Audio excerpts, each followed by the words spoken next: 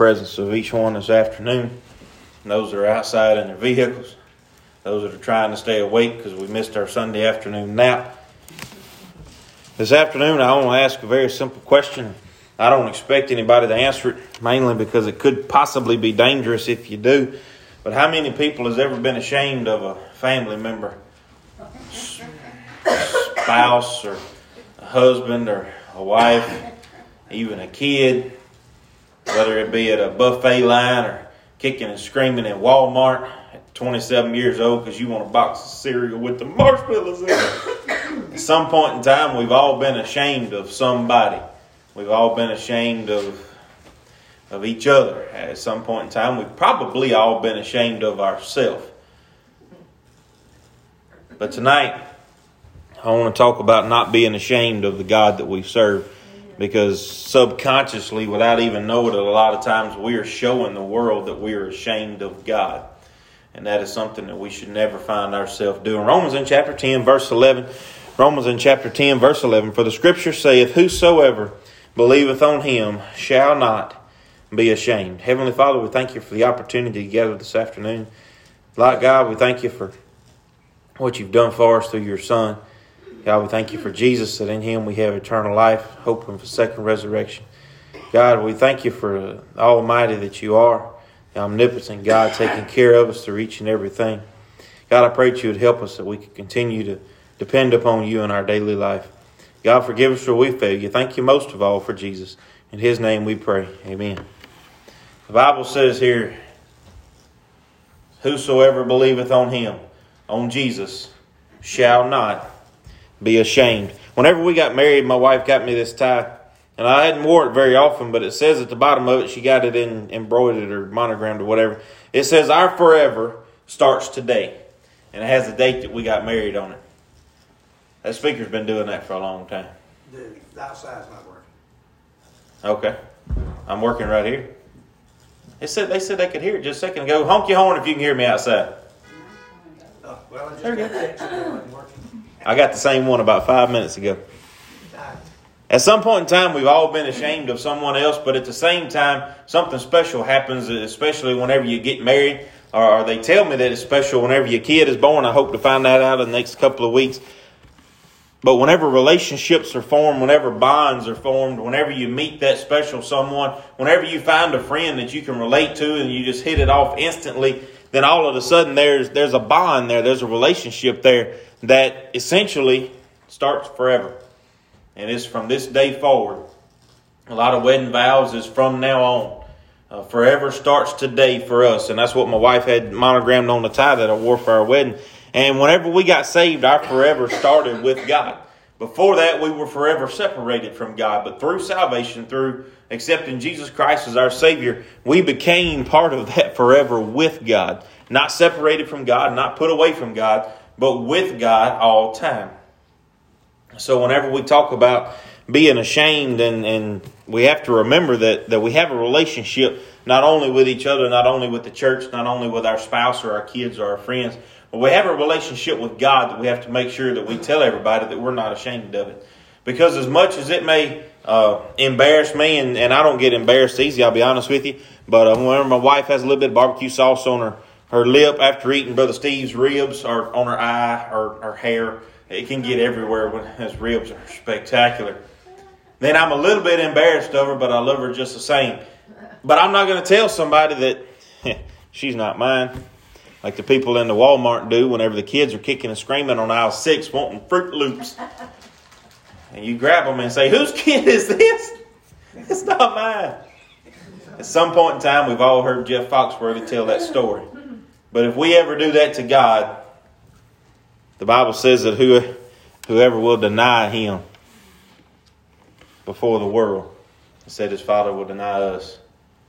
Our Father will deny us if we deny him. At no point in time in this life should we find ourselves being ashamed of God. In verse 1 of Romans in chapter 10, Paul says here that, brethren, my heart's desire and prayer to God for Israel is that they might be saved. That they might be saved. And that is the whole purpose of Paul's journey or even letter here to Rome. The whole purpose of Paul reaching out, trying to to reach them with Christ. It's eventually trying to disciple the men that were saved in the church. Paul said the ultimate goal is that Israel might be saved. And whenever we begin talking about our ultimate goal today should be to reach a lost and dying world. It should be to reach out and to be able to touch someone, to reach out and be able to influence someone, to be able to show them that there's something that matters beyond the government of 2021, that there's something that matters beyond a dollar, that there's something that matters beyond wearing a mask everywhere, that outside of COVID-19 there are things that's important in this life and even in this world, and those things revolve around God and the church. Paul's first thing he says here in chapter 10 is that his prayer to God is that Israel might be saved. Verse 2, for I bear them record that they have a zeal of God, but not according to knowledge. They had a desire to serve God, but they didn't know how. They had a desire to follow God. They had a desire to be discipled here, but they did not know how. In Mark in chapter 14, we read of a man named Peter, that whenever Jesus was in the garden and the men came to take him, that whenever they laid hands on Jesus, Peter whooped out a sword, cut the ear off of a man. And I don't know if he was aiming for the ear. I think that's an odd place to try to strike somebody. But I believe that it was all in Jesus' plan because he picked it up and stuck it back on. Peter had a zeal, but not according to knowledge. All his walk with Christ, Jesus told him, he said, Peter, I'm going to be crucified. He said, Peter, I'm going to be taken. It's coming. They knew what the Old Testament said in Isaiah about Jesus being led as a lamb before the slaughter. Peter knew that it was coming, but it never crossed his mind. Peter had a zeal. He had a desire to worship and to serve Jesus, but it was not according to knowledge. Here today, whenever we have a zeal that is to worship or to serve God, but we have no knowledge to do that. Has anybody ever seen somebody that worked so hard? And I mean, they had a mind to work, but they didn't know how to, and they did more damage than good. That happens a lot. I teach high school kids. It happens more often with them. They really want to work. They're great at working. But whenever they don't know how to do something, it ends up just being a big mess. Ends up taking half the time that it should have took to build it to fix it, where we can get started again. Whenever it comes to God's work, there's no such thing as having zeal without knowledge. There shouldn't be any doubt in our mind that we should have zeal. But whenever it comes to having that knowledge, that's where things get sticky. That's where things get hairy. Where does that knowledge come from? Two places. One is not me and one is not your daddy. One is not the church house. Knowledge comes with, or should come with, the zeal we have for God. It comes from the Holy Spirit and from the Word of God. It don't come from Facebook. It don't come from YouTube. It don't come from the TV. It don't come from a preacher. It don't come from a deacon. It don't come from a Sunday school teacher. It comes from the Holy Spirit using. Even it could be individual people. And don't get me wrong, a lot of people have blessed my life with the words that they have said. But those words came from God, not from those people. Whenever we begin to take credit for God's work, we talked a little bit about that this morning. Jesus humbled himself. We have to as well. In verse 3, for they being ignorant of God's righteousness. Going about to, here we go, establish their own righteousness, have not submitted themselves unto the righteousness of God. They have no knowledge of God. And so with all the zeal, with all the want to, they begin to create their own righteousness. We know this is, and I'm going to use these words very carefully so I don't offend anybody. That's not my goal. Men create their own righteousness in the form of tradition, in the form of the way things have always been. In the form of, well, I think this. Without being led by the Holy Spirit, what I think don't matter. Without being led of God, without finding it in His Word, what I think does not matter. Whenever we get to thinking, we get in trouble. Whenever we begin to create our own righteousness. Whenever we begin to create our own rules. Whenever we begin to build our own traditions that are not centered around the Word of God, then we get in trouble. Then we get to the point that we have a zeal and we want to so bad and we're doing work. But we're not all the times doing good work. Sometimes we're beating the air. Sometimes we're doing more harm than good. Here Paul said that they were ignorant of God's righteousness. They were ignorant of what God wanted them to do, that they would not allow the Holy Spirit to speak to them. When the Holy Spirit did, no doubt, they probably didn't listen. They wouldn't allow God's righteousness. They wouldn't allow themselves to become knowledgeable of the things of God, and it ultimately ended up hurting them. It said, but they went about to establish their own righteousness, and have not submitted themselves unto the righteousness of God. For Christ is the end of the law for righteousness to everyone that believeth. Here, this church at Rome, they grew up, and no doubt they were, what's the word I'm looking for? They were established in the law. All their life, they were inundated with the law of Moses. They were inundated with the Ten Commandments, the Old Testament, the law and the prophets. That's all they ever knew. When Paul came and preached Jesus, it was something different. They saw it, they loved it, they believed it, and they got saved. But they had no knowledge beyond that. Beyond the knowledge of Jesus Christ. And Paul here is trying to teach them. He said, don't go making up things and filling in the blanks with words that you grab out of the air. It don't work that way. He said it's not about our righteousness, for Christ is the end of the law for righteousness to everyone that believeth. For Moses, verse 5, describeth the righteousness which is of the law, that the man which doth live, which doeth those things, shall live by them. But the righteousness which is of faith speaketh on this wise: say not in thine heart, who shall ascend into heaven? That is, to bring Christ down from above. Or who shall descend into the deep? That is, to bring Christ up again from the dead. But what saith it? The word is nigh thee, even in thy mouth and in thy heart. That is the word of faith which we preach. That if thou shalt confess with thy mouth the Lord Jesus, thou shalt believe in thine heart that God has raised him from the dead, thou shalt be saved. How many plans of salvation are there today? There's one. Right. But whenever we talk about how many plans of salvation there are throughout the secular world, you can't add that many zeros to a number. You can't do it. You start talking to people and everybody has a different answer. They don't line up with the Bible. They have been overtaken by man's ideas. They have been I use the word oversimplified, but there's nothing simpler than salvation. But they have been watered down, and to the point that it's not praying to Jesus anymore. It's repeat after me and it's took care of. Don't matter what you believe in your heart. It's say the words. It's here, allow this man to bless you. It's give this man this much money. Give all you got to the church and you're saved. Say this. Here's a prayer. Go say it and you're good to go. Just be baptized. That's all you have to do.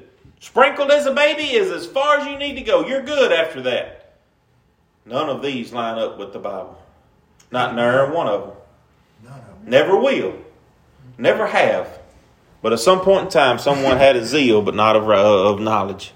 Someone had to want to, but they weren't led of God. Here the people were trying to insert things from the law. They were trying to bring in things from the Old Testament. The law is a very good way to pattern our life, to understand right and wrong a little bit better. But we are not under the law. We are not to follow the law word for word. We are under faith. We have a Holy Spirit living within us to tell us right from wrong, to show us right from wrong, to lead us in the way that God would have us to go. Verse 3 says that they didn't submit themselves unto the righteousness of God. If we do, then the Holy Spirit will lead us in the way that we need to go. But if we don't, it said that they say, who shall descend into the deep and bring Christ back from the dead? Who shall ascend into the sky and bring Christ down from above? They start wondering, thinking. The Bible don't say to think. The Bible says here in verse 9 that if thou shalt confess with thy mouth the Lord Jesus Christ, thou shalt believe in thine heart that God raised him from the dead, thou shalt be saved. It don't get simpler than that. It don't. The word baptized is not in that verse. The word sprinkled is not in that verse. The words repeat after me are not in that verse. If thou shalt confess with thy mouth the Lord Jesus and believe in thine heart that God raised him from the dead, thou shalt be saved. That is the knowledge of righteousness. That is the knowledge that we should have zeal toward whenever we talk about living for God. That is the knowledge. That is what the world is missing. It's not send somebody money. It's not allow this person to bless you. It's not live a good life. It's not try to be better than everybody else. It's not try to beat someone else. It's not attend church every day. Verse 10, for with the heart a man believeth unto righteousness, and with the mouth confession is made unto salvation.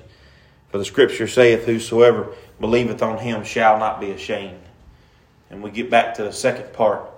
After salvation. A lot of times it's referred to being on fire for God. Anybody remember whenever you got saved, how many people did you invite to church next week? Several of them. I went to school, I invited everybody. People I didn't know, my teachers, my principal. 5-10 years later, how many people did we invite to church yesterday? How many people did we ask about Jesus yesterday? That fire tends to flicker a little bit. It shouldn't, but it does. Because we're ashamed. We don't know it. Because we're ashamed to be called a Christian. Because we're ashamed to be counted with those. Because the world views us as different. Because the world views us as wrong. Because the world views us as ultimately hypocrites. That's what the world views a Christian as. But we're not of this world. That's the thing. And whenever the world starts talking about us, there's a man said one time, he said, there's no such thing as bad publicity. Whenever it comes to God, people can say what they want, God is going to be God. People can do as they want, God is going to be God. People can twist and turn the Bible in every direction they want, but God's living word will never change. People can twist and turn and add to and take away from his word, from the plan of salvation. Revelation says it. Be added to them. The plagues that are in this book shall be taken away, their name out of the Lamb's book of life. It's not our time to tell God what is, what ain't. It's our time again, as it said in verse 3, to submit ourselves unto God. And if we do that, we won't be ashamed. We won't be ashamed to be seen in public praying. We won't be ashamed to carry around our Bible. We won't be ashamed to leave a Bible laying on the dash of our truck. We won't be ashamed to ask someone if they were saved. We won't be ashamed to invite somebody to church. We won't be ashamed to put a picture with a verse on our desk. We won't be ashamed for people to know that we're Christians, that we believe in God, that we go to Harmony to church. In Acts in chapter 26, let's flip over there and read it. Book of Acts in chapter 26. Paul's account here.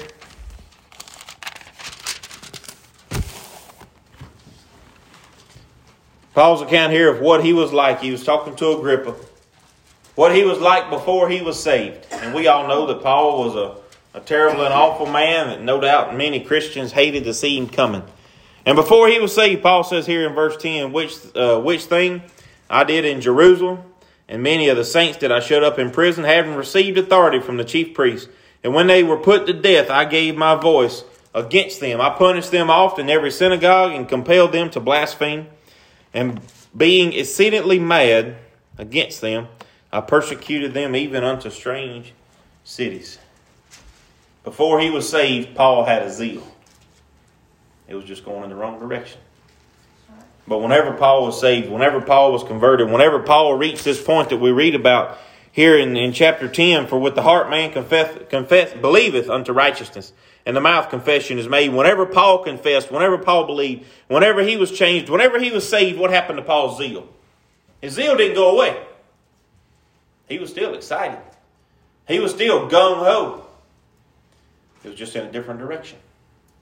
Paul turned around 180 degrees. That's when he went from facing this direction and going gung-ho to kill everybody that he knew professed, believed in God, to going this way to telling everybody, hey, believe in Jesus. Paul turned 180 degrees around, but his zeal did not slow down. If anything, he became more zealous toward God, toward the things of God, toward believing and preaching. Paul could have been set free here if he hadn't appealed even unto the Caesar. Paul went everywhere. If you look at the map, most people in the back of your Bible, you have maps showing Paul's missionary journeys. You talk about travel. They didn't have cars back then. It wasn't easy. There wasn't a McDonald's every 10 miles down the interstate. But Paul traveled anyway. Paul was beaten. He was shipwrecked. He was stoned. He was talked about. No doubt he suffered a great deal in this life. He was given a thorn in the flesh after he'd been called up into the heavens. And yet Paul's zeal didn't waver. Paul stood before Agrippa. Stood before Festus. He told him, he said, I'm not ashamed of the word of God. And neither should we be. But our zeal should continue. Our zeal shouldn't slow down. But our zeal should only increase as we grow in faith, as we grow in knowledge. Turn with me, if you would, to the book of Philippians in chapter 3. Book of Philippians in chapter 3. A lot of times, whenever we start talking about zeal, we start talking about bringing our own opinion into things. Philippians in chapter 3, verse 9 tells us, and be found in him, not having my own righteousness, which is of the law, but which is through faith, through the faith of Christ, the righteousness which is of God by faith. Over and over again in Philippians and in Romans, we see the word faith being used, because our trust and belief, our salvation is no longer dependent upon the law. Our worship in God is no longer dependent upon sacrifices. It's dependent 100% on faith. And whenever we get our own righteousness out of the way, whenever we get our own thoughts and opinions out of the way, then we can truly see God. We can truly serve God. We can truly submit to God. But until then, until we get the me and the I out of the equation, then we're always going to be hung up on what our own righteousness is. We're never going to be able to live a full life for God. We're never going to be able to be 100% zealous for God because of me holding me back. Because of I holding me back. Because of my own righteousness. Because of my own thoughts. Because Brother Robbie mentioned in Sunday school this morning that it was purely hypothetical. But he said, well, the Bible says not to offend anybody. But if one person is offended by me wearing short pants, he said, am I supposed to wear long pants all the time? The Bible says don't offend anybody. But the Bible also says that we can't insert our own righteousness into God's word. For being ignorant of God's righteousness. In verse 3 of Romans 10, going about to establish their own righteousness. People have translated the Bible so many different times, it's a wonder they still know which one is the original. I believe in the King James completely and totally, wholeheartedly, as inspired words of God. And every time they translate it, they lose a little bit. They lose a little bit more and lose a little bit more to the point that they don't even know what it's saying anymore. Because they have taken away God's righteousness and they have inserted their own. Whenever people form opinions about what men and women are supposed to wear, that is outside of the Word of God, then they're forming their own opinion. Whenever people begin to form opinions about who can be saved, that's outside of the Word of God. And that is strictly based on their own opinion, their own righteousness. And you can't insert our own righteousness into the Word of God. It don't work that way. Whenever we do, we are saying that we are ashamed of the Word of God. We're saying that the Word of God isn't perfect. We're saying that the Word of God isn't enough. We're saying that I'm better. We're saying that I'm smarter. We're saying that God don't know what He's talking about. We're saying I'm ashamed of Him. I know it's a lot. And if you see God the way you truly should, you can understand that whenever we call God a dummy, it don't go very far. But whenever we start inserting our own righteousness into the things of God, then that's what we're doing. We're putting ourselves above Him. We're allowing ourselves to become more important than Him. We're saying we're smarter than He is. I always said, whenever I was doing speaking in high school and even teaching it, I tell my kids, I said, you have to do one thing in particular whenever you're given the type of speeches that we did. We were given a topic, and in 10 minutes we had to stand up and give a speech on it. And I tell my kids, I said, regardless of what you do, regardless of what your topic is, how much you know about it, you have to go in that room believing one thing and one thing only. I said, you've got to go in that room believing you're the smartest person in the room all the time. Because if you don't, they're going to eat your lunch. You don't have to be the smartest person in the room. But you have to believe that you are. You have to walk in the room believing that you are smarter than they are. That you are more intelligent than they are. Otherwise, your lack of self-confidence is going to show. But the thing is, we can walk into any room on the planet and we could be the smartest person in the room. Still not going to be smarter than God. We can be the smartest person according to an IQ test. We can have a 30 on the ACT or 36 or whatever that goes up to. We're still not going to be the smartest person. We can win Are You Smarter Than a Fifth Grader 3 seasons in a row. We can follow that up with winning Jeopardy. And we're still not going to be smarter than God. We can memorize dictionaries and thesauruses and encyclopedias. We can memorize the Bible start to finish, and we're still not going to be smarter than God. Whenever we start inserting our own righteousness into things, we're saying that we are. God didn't tell us that we had to come up with anything. He just said, go. Down in verse 13 of Romans in chapter 10, For whosoever shall call upon the name of the Lord shall be saved. How then shall they call on him in whom they have not believed? How shall they believe in him of whom they have not heard? And how shall they hear without a preacher? How shall they preach except they be sent? As it is written, how beautiful are the feet of them that preach the gospel of peace and bring tidings of good things. Do you think that only preachers can preach? All my life I got preached to.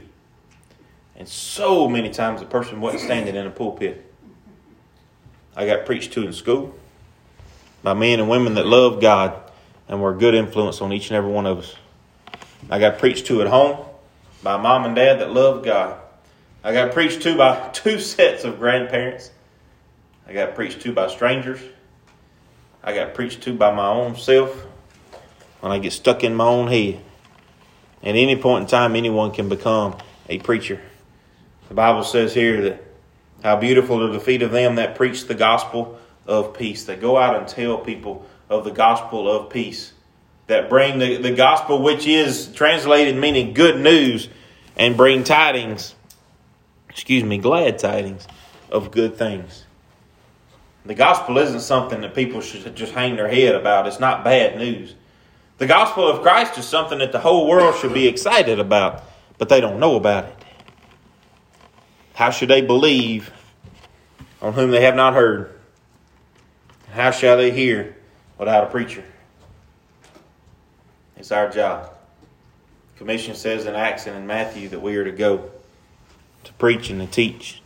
Matthew says to baptize. As a church, as a Christian, we are to be the ones that spread the gospel. If we don't, we're saying we're ashamed of God. And that's a bad situation to find ourselves in. You can recover from telling your wife you're ashamed of her. Jewelry, chocolate, flowers, it all works.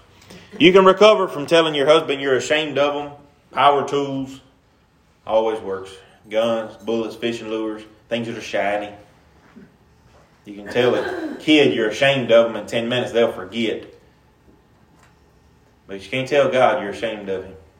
He don't forget. He don't deserve it. Whenever, and she won't tell nobody. Sometimes my wife's ashamed of me. The way I dress, the way I look, the cowlicks that show up in my hair. And she don't have to tell me. I know. We don't have to tell God, I'm ashamed of you. He knows by the way we act. He knows by the way we don't act. He knows by the way we talk. By the people that we avoid, by the opportunities that he gives us to be a witness that we choose to turn down. Here tonight, I want to challenge each and every one of us this week not to be ashamed of God. Not to be avoiding everybody and telling them that we're a Christian, but we should be telling everybody. Not only that, we should be showing everybody that we're a Christian. We have something the world don't have. And I hope all of us can overcome the challenge of being ashamed. That we wouldn't be ashamed, that we could walk and talk and breathe Jesus' love each and every day. Well, we'll have a verse for some.